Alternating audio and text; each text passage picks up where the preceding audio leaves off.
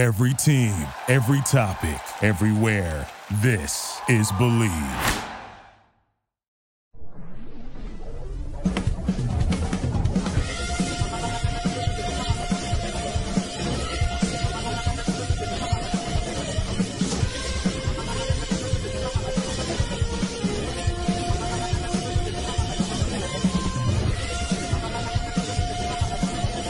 It's time for the Bleed Lows Podcast with your hosts, Alonso and Juan, Alicia Del Valle, and the babyface gimmick in the sky, Roger.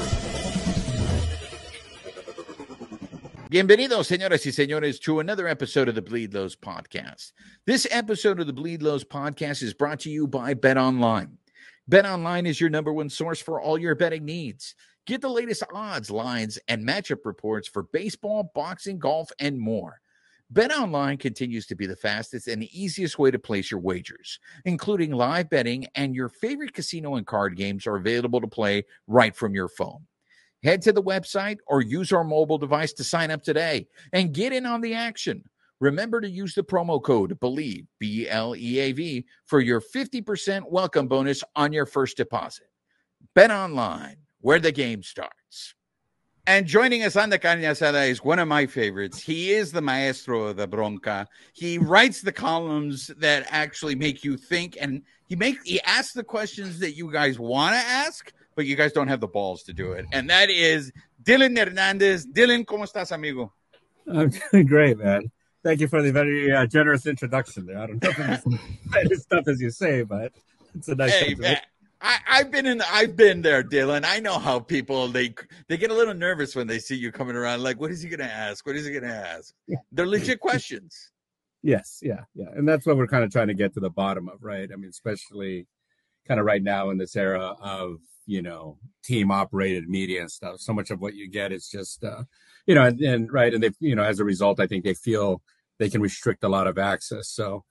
Any opportunity you kind of have to maybe peek behind the window, right behind the curtain, that's at least what we're trying to do. So, and that's the reason why I love having you on the show, because you're absolutely right. Sometimes it's like people tell us what the team wants to hear. And look, we need to hear a different opinion. You wrote an excellent piece on Shohei Ohtani. And so there's been some updates to it. And so I want to address those with you because, look, we want to have Dylan on the show because when it comes to Shohei, Dylan's the only guy I trust. As much as Justin Verlander's brother wants to say that he has inside information that the Angels probably leaked to him, Dylan is the guy that I trust when it comes to Ohtani. So, Dylan, when Perry Maniason comes out here and starts telling everybody, we were going to do an MRI, but Ohtani, declined it.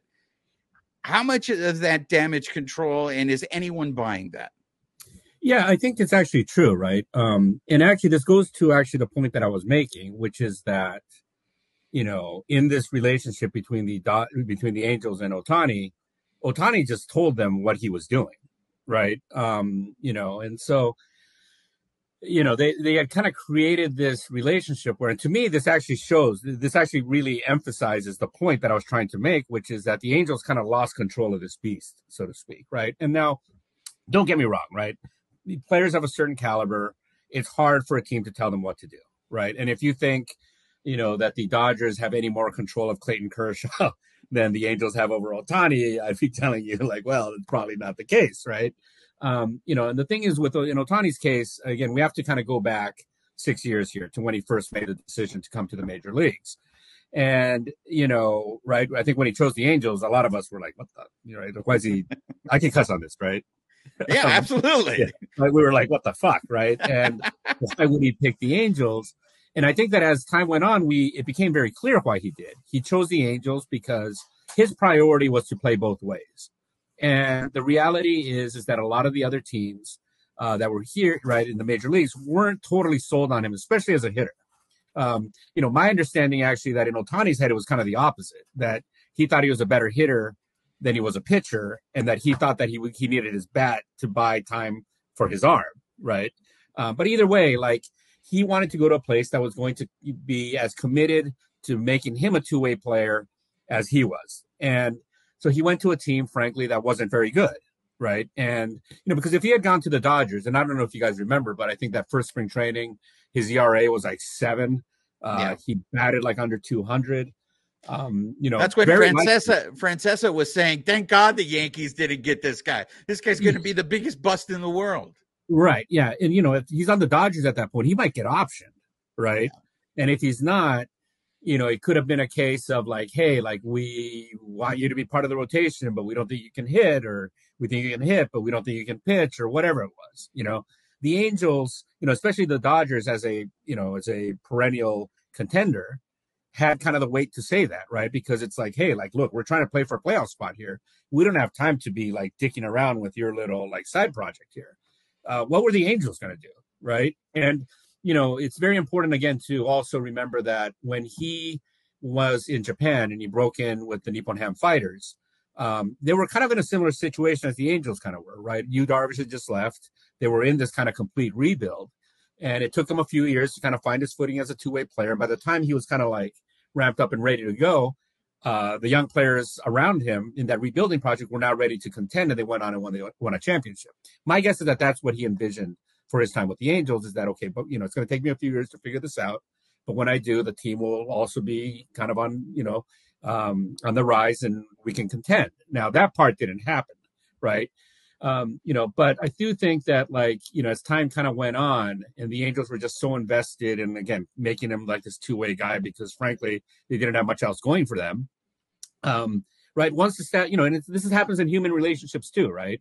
Right. And the way you talk to your kids, your wife, I mean, these are patterns that get developed over time. And once a relationship is kind of established and the rules of engagement are in place, it's hard to redo that. And so it had kind of gotten to this point where, like, yeah, like Ohtani's clearly the driver in this thing, right? And, so, yeah, it came out, I do think that the Angels, they were taking a lot of heat, my suspicion is that, the one thing about the Angels is clearly they want to re-sign Ohtani. They have been very, very careful in what they've said about Ohtani, right? The one thing that's, I think, really fascinating is Ohtani will not talk about, like, his routine. What does he do every day, right?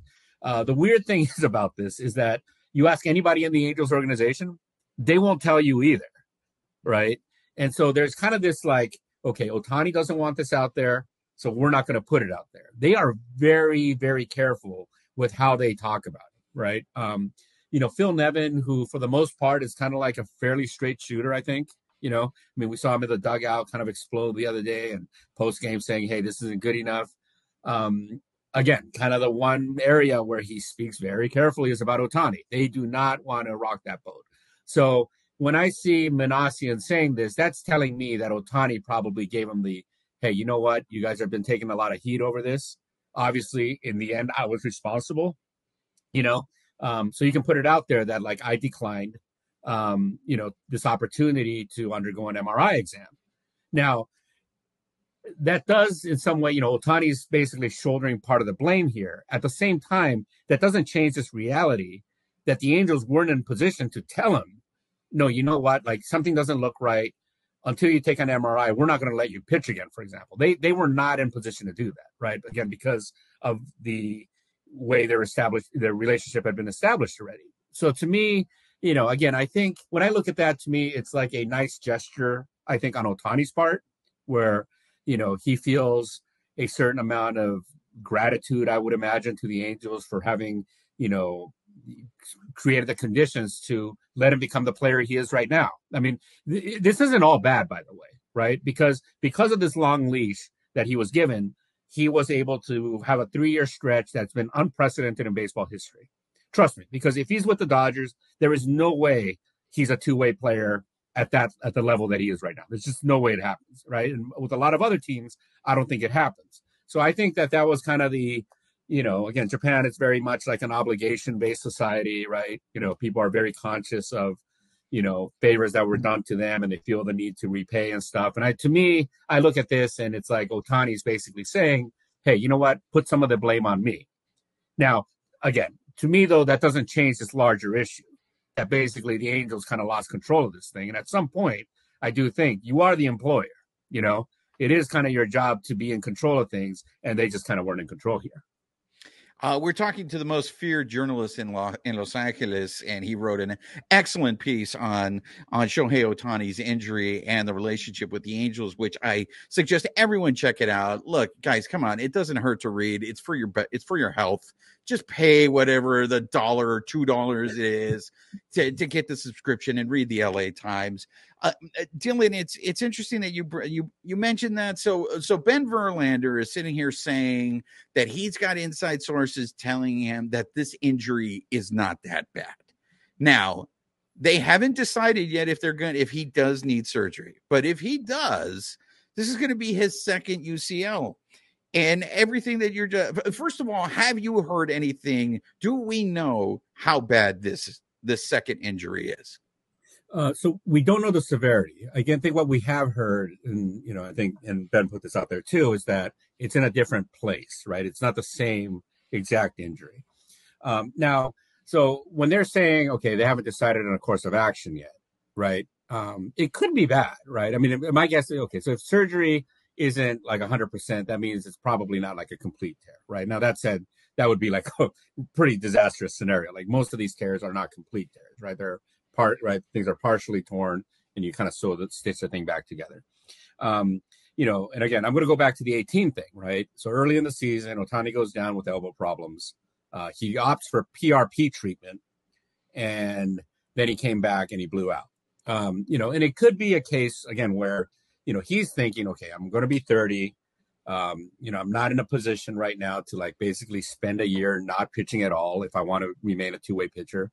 So maybe let's do the PRP, and hopefully that kind of works out, and if it does, right, and I can keep pitching, great, right? I haven't really lost all too much then. So that's my guess. Again, I'm not basing this on anything that I know. That's just kind of my guess as to why they haven't quite taken that next step yet, right? And he has, again, his history has been one that he didn't undergo surgery in 18 until he had to, right? He went with the PRP option first. So my guess is that they're going to explore that, as much as possible, as long as, my guess is if he's told, like, hey, there's no way your ligament is going to hold up. You're going to Tommy John no matter what, by postponing it and by doing the PRP thing, all you're doing is delaying your return by 6 months, 8 months, whatever. Then my guess is that he's going to wind up undergoing surgery. But again, I think that if there's probably a possibility that he might be able to kind of PRP his way through this thing, right? And, that's the thing, right, is that bodies kind of respond differently to everything. Takashi Saito, remember when the Dodgers let him go? He was patient zero, by the way, on PRP, right? And he came back to pitch in the playoffs. I think that was in 08, right, against the Cubs. Yeah. And, and that was the thing, right? They thought he was, obviously the Dodgers let him go because they thought this guy's elbow's done, and he wound up pitching 10 more years. So weird things like that happen, right? I mean, there are certain pitchers, you hear about, because at that point, nobody's arm is normal, right? You pitch that many innings at the professional level. Some guys look, right, you look into their shoulders and it's like, man, there's no way this guy can pitch. And somehow it kind of works out. So, there's kind of that miracle possibility. My guess is that that's what he's holding out for. You made a very compelling argument right now on the show, and I think in your piece also. I'm curious if you got any pushback, because I know when people first heard about your piece, they were like, why would this improve the Angels' chances of re-signing him? How can you trust a guy? How can you trust an organization that has now allowed you to get hurt like this? Or like you said in your article, didn't protect you against yourself. But it sounds like what you're telling me, Dylan, is he runs the show. So it's better. What's the saying? The devil you know is better than the devil you don't know. And I don't want to mix metaphors here between the Angels and the Devils. But here's the thing, right? Is that not a compelling argument for him to re-sign with the Angels, knowing that I can do whatever the hell I want in this organization? Yeah, and that's kind of the thing, right? Is I think that, and it's hard to kind of tell where Ohtani's mind is and where his priorities are because he doesn't say stuff very much, right? And so, there have been two, I think, in the last 6 years, like 2 times he's really spoken. One time was actually before he came from Japan. He held a press conference in Tokyo, and he got asked, for example, your goal, is to be the best baseball player in the world. He got asked about a World Series. He says, well, to be the best player in the world, I think winning a World Series is a prerequisite for that. And the other thing he said that was very interesting was, he got asked, how much will you insist on being a two-way player? And he talked about, right, because right now we're looking at this and we're like, yeah, it all worked out, whatever. But you know what? At the time, even in Japan, there was a lot of resistance to this idea, right? Kind of the Goose Gossages of Japanese baseball, the Hall of Famer, get off my lawn guys. No, seriously, right? We're like saying that this is disrespectful to the other players that you would even try this, right? Mm-hmm. And really, it was a small group of people at the Nippon Ham Fighters who were like, you can do this, and we're going to support you to do this, right? So what he said at that time, and this was in late 2017, before he got posted, he said, I don't feel like that's just mine anymore, the whole two-way thing, right? I feel I think what he was trying to say was that he felt that he owed it to the people that helped him realize that vision to continue to do that, right? That this is his way of saying thank you to them. And so, and again, like when he came over here, again, I think it was very clear he went to an organization that was going to let him play both ways. Now, in the interim, what's happened, right, in late September of 2021, the Angels had lost like 50 billion games in a row again, spiraling out of control. Things got so bad there, right? Trout was hurt. Ohtani was leading the league in home runs, and then they basically just stopped pitching to him because there's no one else in the lineup. So he didn't even win the home run title. And kind of at the apex of his like fury, he unloads and says, I like it here. I love the fans. However, my desire to win is stronger, right? So we have these two things, right? One is that clearly he does want to be a two-way player, but also he wants to win, And so the questions are going to be now about like how does he prioritize these things? My guess is that if he wins, he wants to win like as a two-way player. Last year at the All-Star game, right, the one that was at Dodger Stadium, kind of in the day before, media availability thing, right? And players are just like sitting ducks there, by the way. It's great if you're a reporter. You just have a player just sitting at the table. He's like, you got him for like 45 minutes. You can't go anywhere. And so there, I asked him about the Hall of Fame, and his kind of wishes of getting into the Hall of Fame and stuff. And the one thing that he told me was like, yeah, like I am mindful of it. That is why I came to the United States at 23 instead of 25, right? Because had he waited 2 more years and come as a 25-year-old, he's an unrestricted free agent. People were throwing around like a $200 million number. He signed for $2 million. So basically punted on $200 million to improve his chances of going into the Hall of Fame. So what that tells me is that he is legacy driven, right? So, now when you kind of throw all these things into like one thing, right, and try to figure out, okay, how is he going to prioritize everything? And again, this is just me speculating because he hasn't said this himself. But my guess is, like what would be the greatest way for him to leave the greatest legacy possible?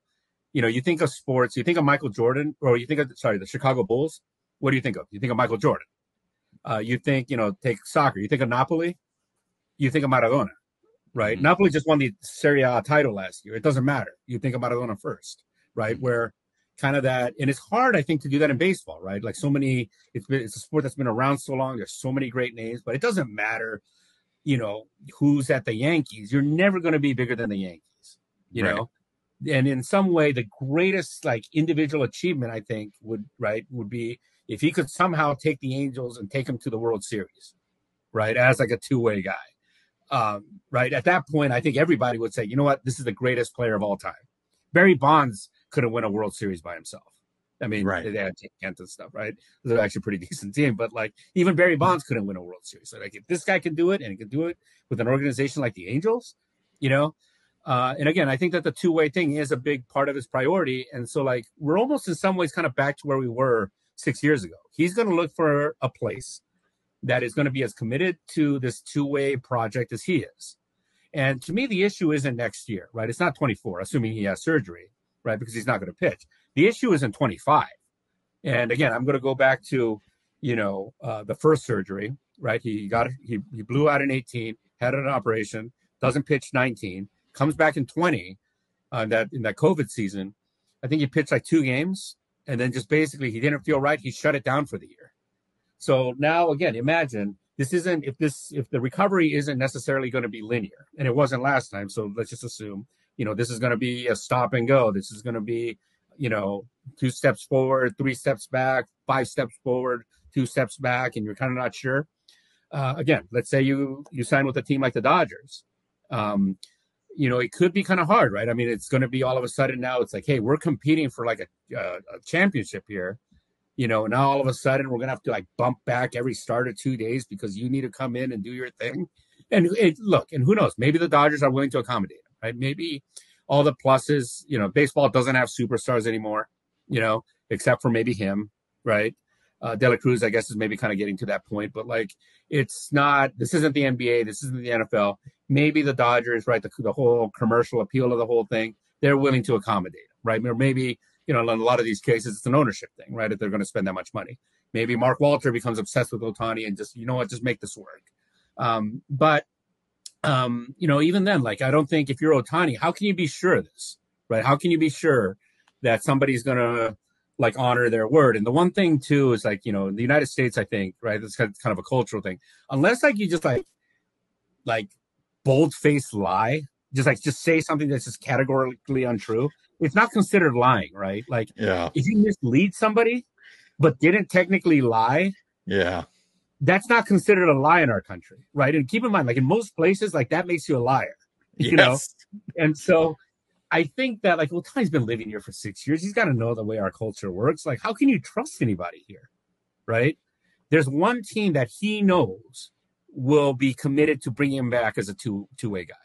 That's the Angels, because they've done it already. They'll do it again, And what else? It's like, what else do they have to play for, right? So I just think that from that standpoint, again, if he wants to remain a two-way guy, that is, he knows that there's one team that'll help him get back, do everything in his power to get back to that point, and it's the team that he's been on. Well, there you have it. I mean, we are a Dodgers show. You answered my question. I was going to transition into this. Hearing you talk to me, it seems like there's no way the Dodgers are going to assign Ohtani next year.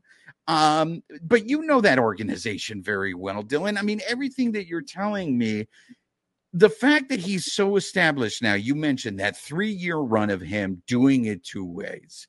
Could the Dodgers really get away with saying, hey, man, we don't want you to do this 2-way. You're hurt. Just focus on the hitting. Or like you said now, is it just the fact that Ohtani is so dead set against this? And you're right. If he goes to the Dodgers, he's never going to be bigger than the Dodgers, right? So what are the chances? Because the Dodgers, we all know they don't have a problem signing injured pitchers. They have no issue with that. What are the chances that the Dodgers could legitimately make a run at Ohtani? So I think they're going to try, right? Because if Ohtani's not pitching this year, he's still the MVP, right? I mean, he's probably still the best offensive player in the game. So you can use him, right? Obviously I've kind of described like 2 extreme scenarios, right? One where it's like they're going to accommodate you in every way possible, and the other where they don't. There is an in between, right? There is a scenario, I would say, like, hey, like where they talk to him and say, hey, you know what? We think that if you make, instead of 700 plate appearances a year, you do 600, and maybe we find a way to like limit you to 120 innings a year, right? And gradually ramp you up to pitch like in October. I mean, they could try to sell him on something like that. And again, and I don't know, it's hard for me to tell you, like, will he accept that? I'm not sure. Maybe, right? Maybe getting hurt has made him realize, like, hey, I'm not Superman here. Maybe this is the smart thing to do. Maybe they can convince him of that. I don't know. The one thing that I think that is kind of like in, the Dodgers' favor here is they do have a history, right? Before he signed with the Nippon Ham Fighters, it looked like he was going to sign with the Dodgers out of high school, then Nippon Ham basically came like, at that point, by the way, Ohtani had told teams in Japan, do not draft me because I am going to the United States. The Nippon Ham Fighters ignore, and the draft in Japan is weird because every team can pick the same guy if they want, right? And what happens if more than one team picks a guy, they have like a lottery, And, so like you say six, right, this happens all the time. Six, right? If there's like a really big prospect, six teams will draft like one player, and then they have a drawing and one team ends up with them. So anyway, Ohtani told all the teams, do not draft me. Nippon Ham was the one team that did. And the way they kept him in Japan and convinced him not to come to the United States was they offered him the opportunity to play both ways. Right. So there is this history here. And you know what? He could say, Kuriyama, by the way, he was the manager of the Japan's WBC team, and he was the Ohtani's manager at Nippon Ham, and he was kind of talking about how, right, like the way he sold this to Ohtani was like, hey, your dream is to be a star in the major leagues. This is going to be your shortcut there, actually, right? Rather than, riding buses and going to all these small towns and, having to deal with like a language that you're not familiar with and all that. We can create this comfortable environment for you. You're playing like at a high level. You can learn how to do it both ways here. We'll control everything for you so that when you go over there, you right, and you can go there at a relatively young age, you'll be ready to do this at that level, right? This is a shortcut for you. So I do think what Ohtani could say theoretically is, hey, you know what? This was the team. The Dodgers were the team I was always going to sign with, right? This was my destiny, so to speak. And I've had to take a couple of detours on the way there, but eventually I ended up where I was supposed to end up. Now, the other side of this is that I think Ohtani, the one thing, and I visited, in 2017 and his last year in Japan, I visited with his high school coach. So I went into like the Japanese countryside. He's from kind of like the Japanese equivalent of like Arkansas, right? And I'm not making fun of it because my mom is from like a place like that, right? It's just like rice fields everywhere. And anyway, his high school coach told me, because at some point I very flippantly said, well, he's going to end up with the Dodgers or the Yankees, right? And the guy tells me, I don't think so, because, and again, one thing is that in Japan, high school baseball is the biggest thing that they have going, right? The National High School Baseball Tournament, it's a Super Bowl and March Madness rolled into one, right? The tournament just ended right now, Koshien, and a kind of a well-known high school just won, so it's become like kind of a big deal. And it's the biggest story in the country. And so at the high school level, they're recruiting nationally, right? And so the biggest teams tend to be, right, the powerhouse schools tend to be concentrated like in Osaka, Yokohama. He had the opportunity to go to a place like that.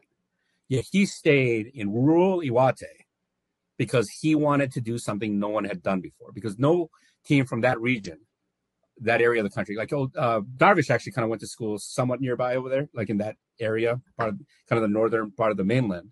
No team from that area has ever won Koshien before.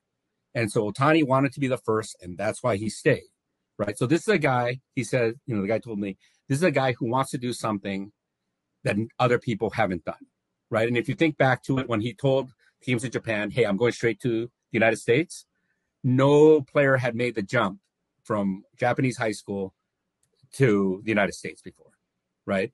When they convinced him to stay, it was because they offered him an opportunity to play both ways, which obviously no one had done before. When he was coming from Japan to here, again, kind of cue all the Japanese goose gossages, were saying like, hey, baseball over there is not going to be that easy. He should really just focus on one, right? What did he do? People think I can't do this. I'm going to show them, And so there's a part of me that wonders, right? Everybody, because this is kind of unanimous, by the way, right? And keep in mind, like Japan has this history with the Dodgers, going back to Nomo, obviously. Japan loves the Dodgers, right? It's a popular team. There is this kind of feeling in the air.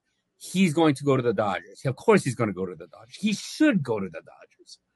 And because everybody's saying that, I kind of wonder if his contrarian nature might say, you know what? I'm not going to do that just because everybody says I should. And okay, this is again the reason why I wanted to talk to you about Ohtani. And it's like, for those of you who don't know, Dylan is half Japanese. So you can bring in the cultural aspects of what's going to be involved here. And you had mentioned this before. Has Ohtani become Americanized in the sense that he understands capitalism? Because I think what your article brings out, which is very interesting to me, is how much money he has lost. How much money he lost at the beginning of his career. How much money possibly has he lost already now with this injury going into next year? Is there a possibility that Ohtani looks at his mortality now and starts weighing what's more important, how much longer I can do this or is this my last opportunity to make up all this money that I lost already? Does that matter to this dude? Or is this guy just really a unicorn in all aspects of life? Yeah, I'm, like having watched him now in this last month, it's funny, right? Because you have these debates with people around baseball. And obviously, people that are kind of work in and around Major League Baseball, mostly Americans, right? So they view things through like an American prism. And we've always we've been debating this. I've been having debates with people all over the place about this, about how much does money matter to this guy. Now, my opinion previously was that, okay, there's going to be a bar for entry. Say it's 500 million, 450 million, 500, whatever it is, right? There's going to be kind of a bar for entry. I would think that he's going to want the record, right, contract kind of for a prestige reasons, not because he actually needs the money. Mm-hmm. But that once that bar has been cleared, right? So say there are 8 teams that are willing to clear that bar. I don't think the difference is, say, going to be between, okay, one team offered him 700 million and the other offered him 500, right? Even if that's like a crazy difference, I don't think that's going to decide where he goes. I think he's going to decide like what kind of baseball player he wants to be and what kind of baseball environment and what kind of goals that does he have. I don't think the money is going to make a difference there. Mm-hmm. At least that's what I thought for most of this year. Having watched him in the last couple of weeks, I'm now convinced that money does not mean anything to this guy whatsoever, right? Like zero to the point where, and again, just so that you know where the other arguments are coming from, right? So Ohtani in the last year, especially this past offseason, did a bunch of, right. He's now endorses Hugo Boss and I think maybe like Rolex, or some kind of high end watch, everything. Right. And so he did like a bunch of like advertisements, and some of the baseball people who I spoke to, obviously, right. People are always going to Japan and they're like, dude, he's like everywhere now. Right. He's doing so many advertisements. Like, of course he loves money. Right. It's just, the thing is though about that, every brand that Ohtani endorses, it's a high-end brand, right? It's like the pinnacle of like whatever it is, like the fanciest clothes, the best watch, best car, best this, best that. So to me, it's just he wants to be associated with, high-level brands because he himself is a high-level brand. I think, again, so I don't think this is about money. I think it's about prestige, right? So, you do, but like, right, and yeah, so now the question again, how much does the money mean to him? If you watch him, I mean, the fact that he took the mound the day he got hurt tells me he does not care at all, right? And we saw this, the Dodgers, obviously, the 21 playoffs, Scherzer. Yeah. This is the LCS. And he's like, something doesn't feel right. I'm not pitching. And the thing is, because it's in this kind of American capitalism environment, right, where like, and I don't know if it's kosher to say this, but I really do believe this. Like, money is God in this country, right? It is the thing that people hold in the highest regard and everything. And so he didn't get dragged, right? I mean, if he had tried to pull that crap in Japan, he would have been raked over the coals. And now forget even about like going to Japan, right? There are even some guys, right? I'm convinced 1,000%. Clayton Kershaw would have pitched that game. Kershaw's arm could have been like dangling by just like a literal string, and he would have been out there, and he might have given up 6 runs or whatever, and then he would have stood in front of his locker and accepted blame for all that, Now, you can argue, again, because this is about values, right? And everybody's got different value system. And, I think that the reason, right, you can talk about Kershaw's October failures, whatever. I'm guessing you guys as Dodger fans have a lot of respect and even like a lot of love for Kershaw because of the innings and the work and everything that he's put out there. You know what? Like, he might have not always succeeded, but he gave us everything, right? And so he gets something that's not financial, right? Scherzer will never be loved like that, right? But Scherzer just got $120 million also put in bank account at 40 that Kershaw's not going to get. And so it kind of becomes an issue of like, hey, like what's, but the fact that this kid, keep in mind too, they were like, I think they were ready like 10.5, 11.5, 12.5 out of the wild card. I mean, they're done, right? Like, I mean, it's one thing if like you're in it, like I kind of get, right? This guy clearly doesn't care, like, because he was just like, you know what? I'm going to exhaust every possibility. There's something so pure about this kid in a way, And if anything, I feel kind of bad in that, like, now that I look back on it, the last like few years, I've asked him like a lot of like semi-accusatory questions, right? In terms of like, okay, I know you're saying you don't think about free agency, but come on, right? Like, obviously you are, right? That was the implication behind many of my questions to him. And now that I've seen this, I'm kind of wondering, like, man, you know what? Maybe he really is what he says he is. Maybe he really, because he, after like a tough loss or something, he'll come out and split the cliches. And, especially the Japanese reporters who cover him on a daily basis are really kind of frustrated by how little he says, but he'll be like, hey, like, I got to turn the page and be ready for tomorrow. And on one hand, it's a cliche, but you know what he actually does? He actually does turn the page and he shows up and he's ready to play tomorrow. He plays hard. This is the one thing, again, over the last month, it's become really clear. This guy, I don't know if you guys watch much Angels baseball at all, but this guy plays hard, right? This guy plays hard every day, and you just have to watch him run the bases. Yeah. He could be down like 3-4 runs late in the game, no chance, right? Nobody behind him in the lineup. He's on first base. He's taking off for second.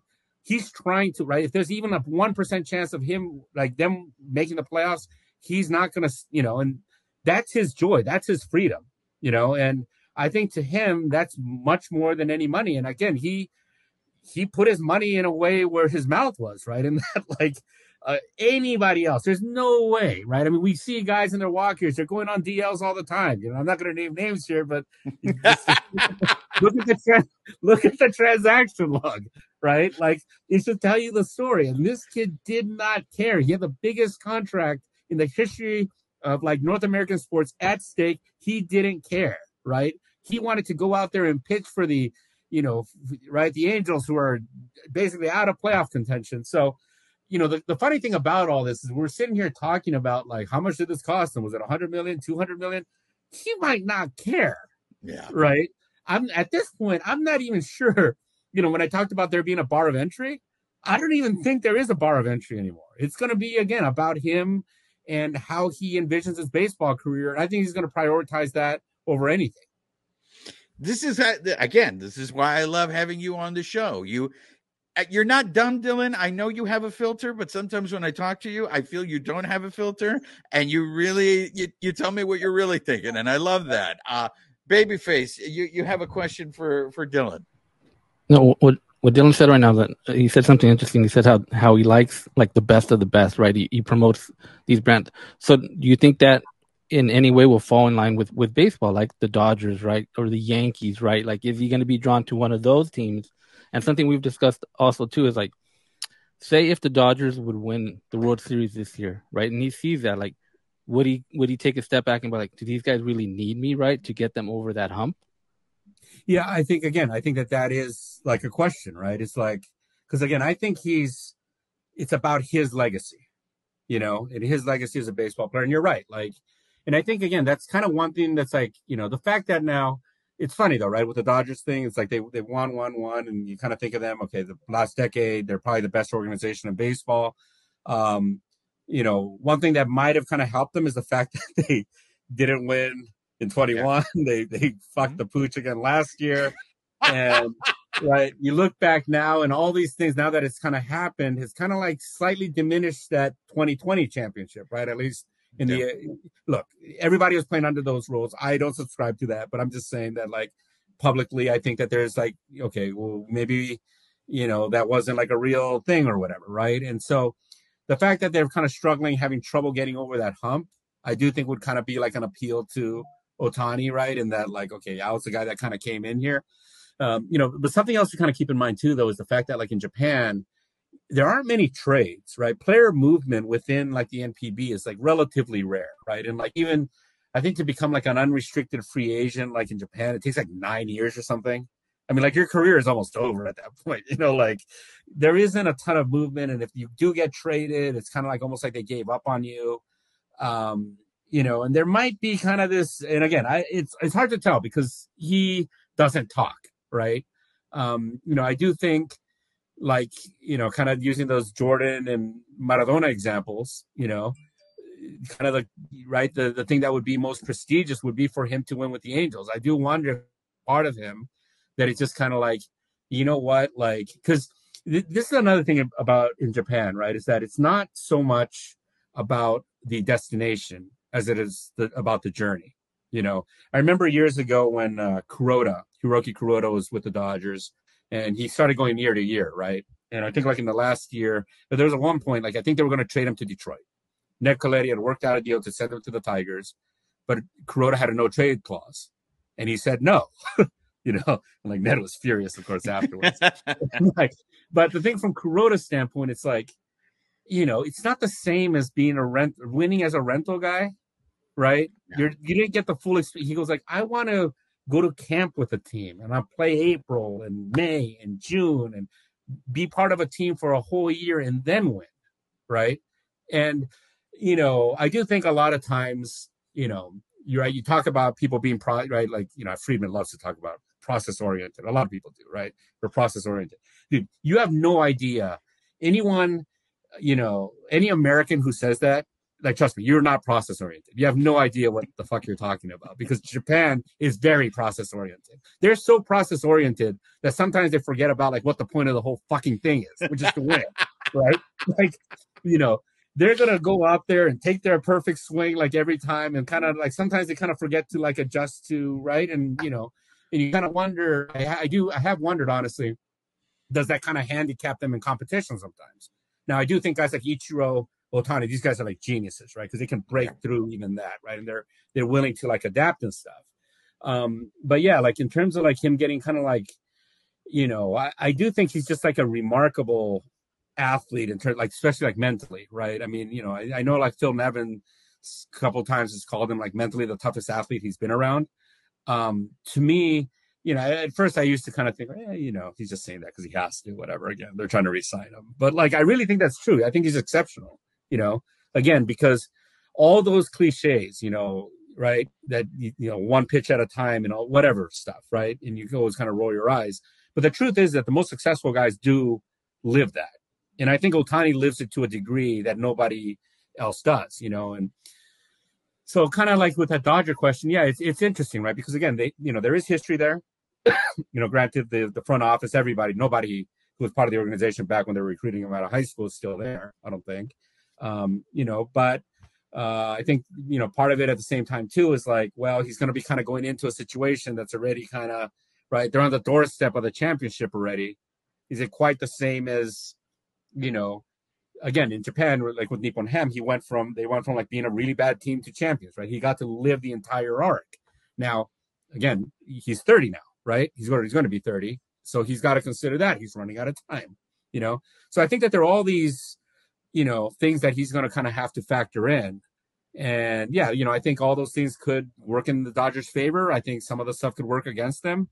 And ultimately, I think it's going to come down to, he's pretty, when you kind of look at his, like, his objectives and stuff, they usually tend to be pretty simple, right? I want to do something no one else has done before. And so I think, again, he's going to have to take all those variables and kind of put it together, and, how he comes out with it. I don't know, I'll say this. He's a very, very smart kid. I very rarely say this about baseball players, that like, I think the guy's smarter than I am. I think this guy might really be smarter than me, like legitimately.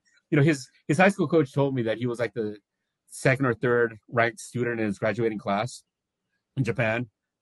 His diction is pretty crazy, by the way. The whole thing is just so, he's coming from such, and when I watch him really, and again, like my impression of him this month, it's like, he's that high school player, at the Koshien tournament, right? And you hear these horror stories, right? Kid threw 1,200 pitches in a week, wow. Like Ohtani would do that, right? He would totally do it. He would welcome doing it. It was funny. So I went to go visit him, I went to go see him in Japan in 2017. That's when I visited his high school. I went back in 2019. David Wharton and I went to Japan because, right, it was a year before the Tokyo Olympics. So we basically went to go report on, like, where are they in their preparations, whatever. We were supposed to make contacts over there and stuff. And so the day that we got there, the day we flew in, Roki Sasaki was supposed to be pitching in high school, right? The kid, he pitched in the WBC, the kid that sits at 100. And he's also from the same area that Ohtani's from, And a friend of mine who was covering that calls me and says, like, hey, like, we got, the game got rained out today. He's pitching tomorrow. Do you have anything going on? And I'm like, no, actually, it's the one day on our schedule that we're open. He's like, take the bullet train up here. I'll pick you up at the train station. We can go watch Roki, So I took the 3-hour train ride. It just so happened that the stadium that the game was being played, it was kind of like this public, municipal stadium type thing, was on kind of the same lot of land that Ohtani's high school is at. So I'm there. I'm back at the high school, and I figure, like, let me go say hi to the coach, right? So I go sit there. It's a couple hours before the game still. I go sit there, and he's hitting grounders to his team. And I'm sitting there, and I'm like, okay, well, when he takes a breather, I'll go say hi, right? Fucker hit grounders for like 2 hours straight, man. Like he never finished. I think at some point he like looked in my general direction. And, the reporter that I was with told me like, hey, I think he nodded at you, but I'm not sure.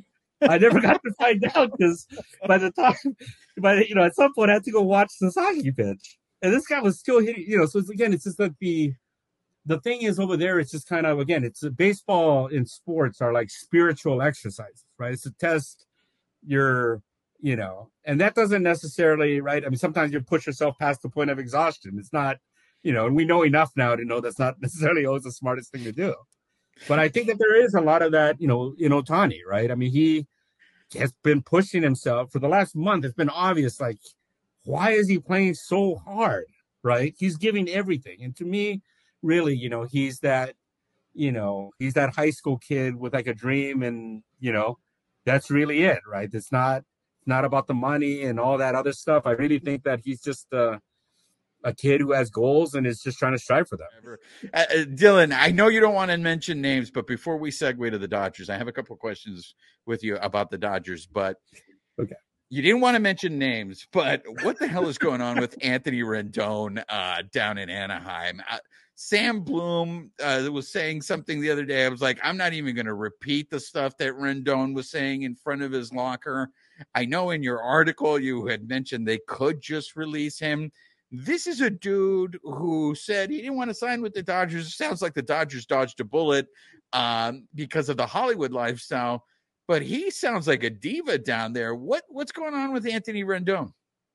Yeah, I mean, right. The surface level thing is, I mean, he's just hurt. He can't stay healthy.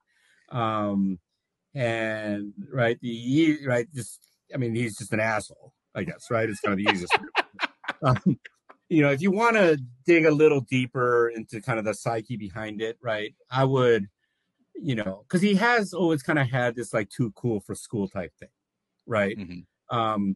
Now, this is just my opinion, right? I haven't talked to him about this. I don't really know him like that, but like, I don't think you become that good at anything if you're not like dedicated to it, right? And right, there are always people like that. You knew them at school, like, right? They study like crazy. Oh, I didn't study at all. They want to, right? I kind of have a feeling that that's kind of what's going on with them, right? Is that this actually means more to him than, like, a lot more to him than he's letting on, that he's actually having a lot of trouble kind of dealing with this whole thing, Mm-hmm. And I think what's unfortunate, right, in a lot of cases is that, like, these guys kind of, they're not really aware of how this comes across publicly, because do you really want like the public to have like that great of a misconception about you, Yeah. And because you'll see like a lot of times with these guys, that like they retire and you get to know them and it's like, yeah, actually that guy wasn't that, bad of a guy. Yeah. And like, look, and I kind of get it. Okay. Because the pressure of professional sports, right? I don't think it's a good job, right? My son's 10 years old. Look, he's my kid. I'm sure genetically there are limitations there anyway, but like any kid, he's dreaming, right? And I was just telling him, look, this isn't a good job, man. Like the average career is like 4 years, you make it, let's just say, because everybody looks at like Kershaw. It's like, oh, the guy played like 20 years, whatever, made so much money, right? Like how great, whatever.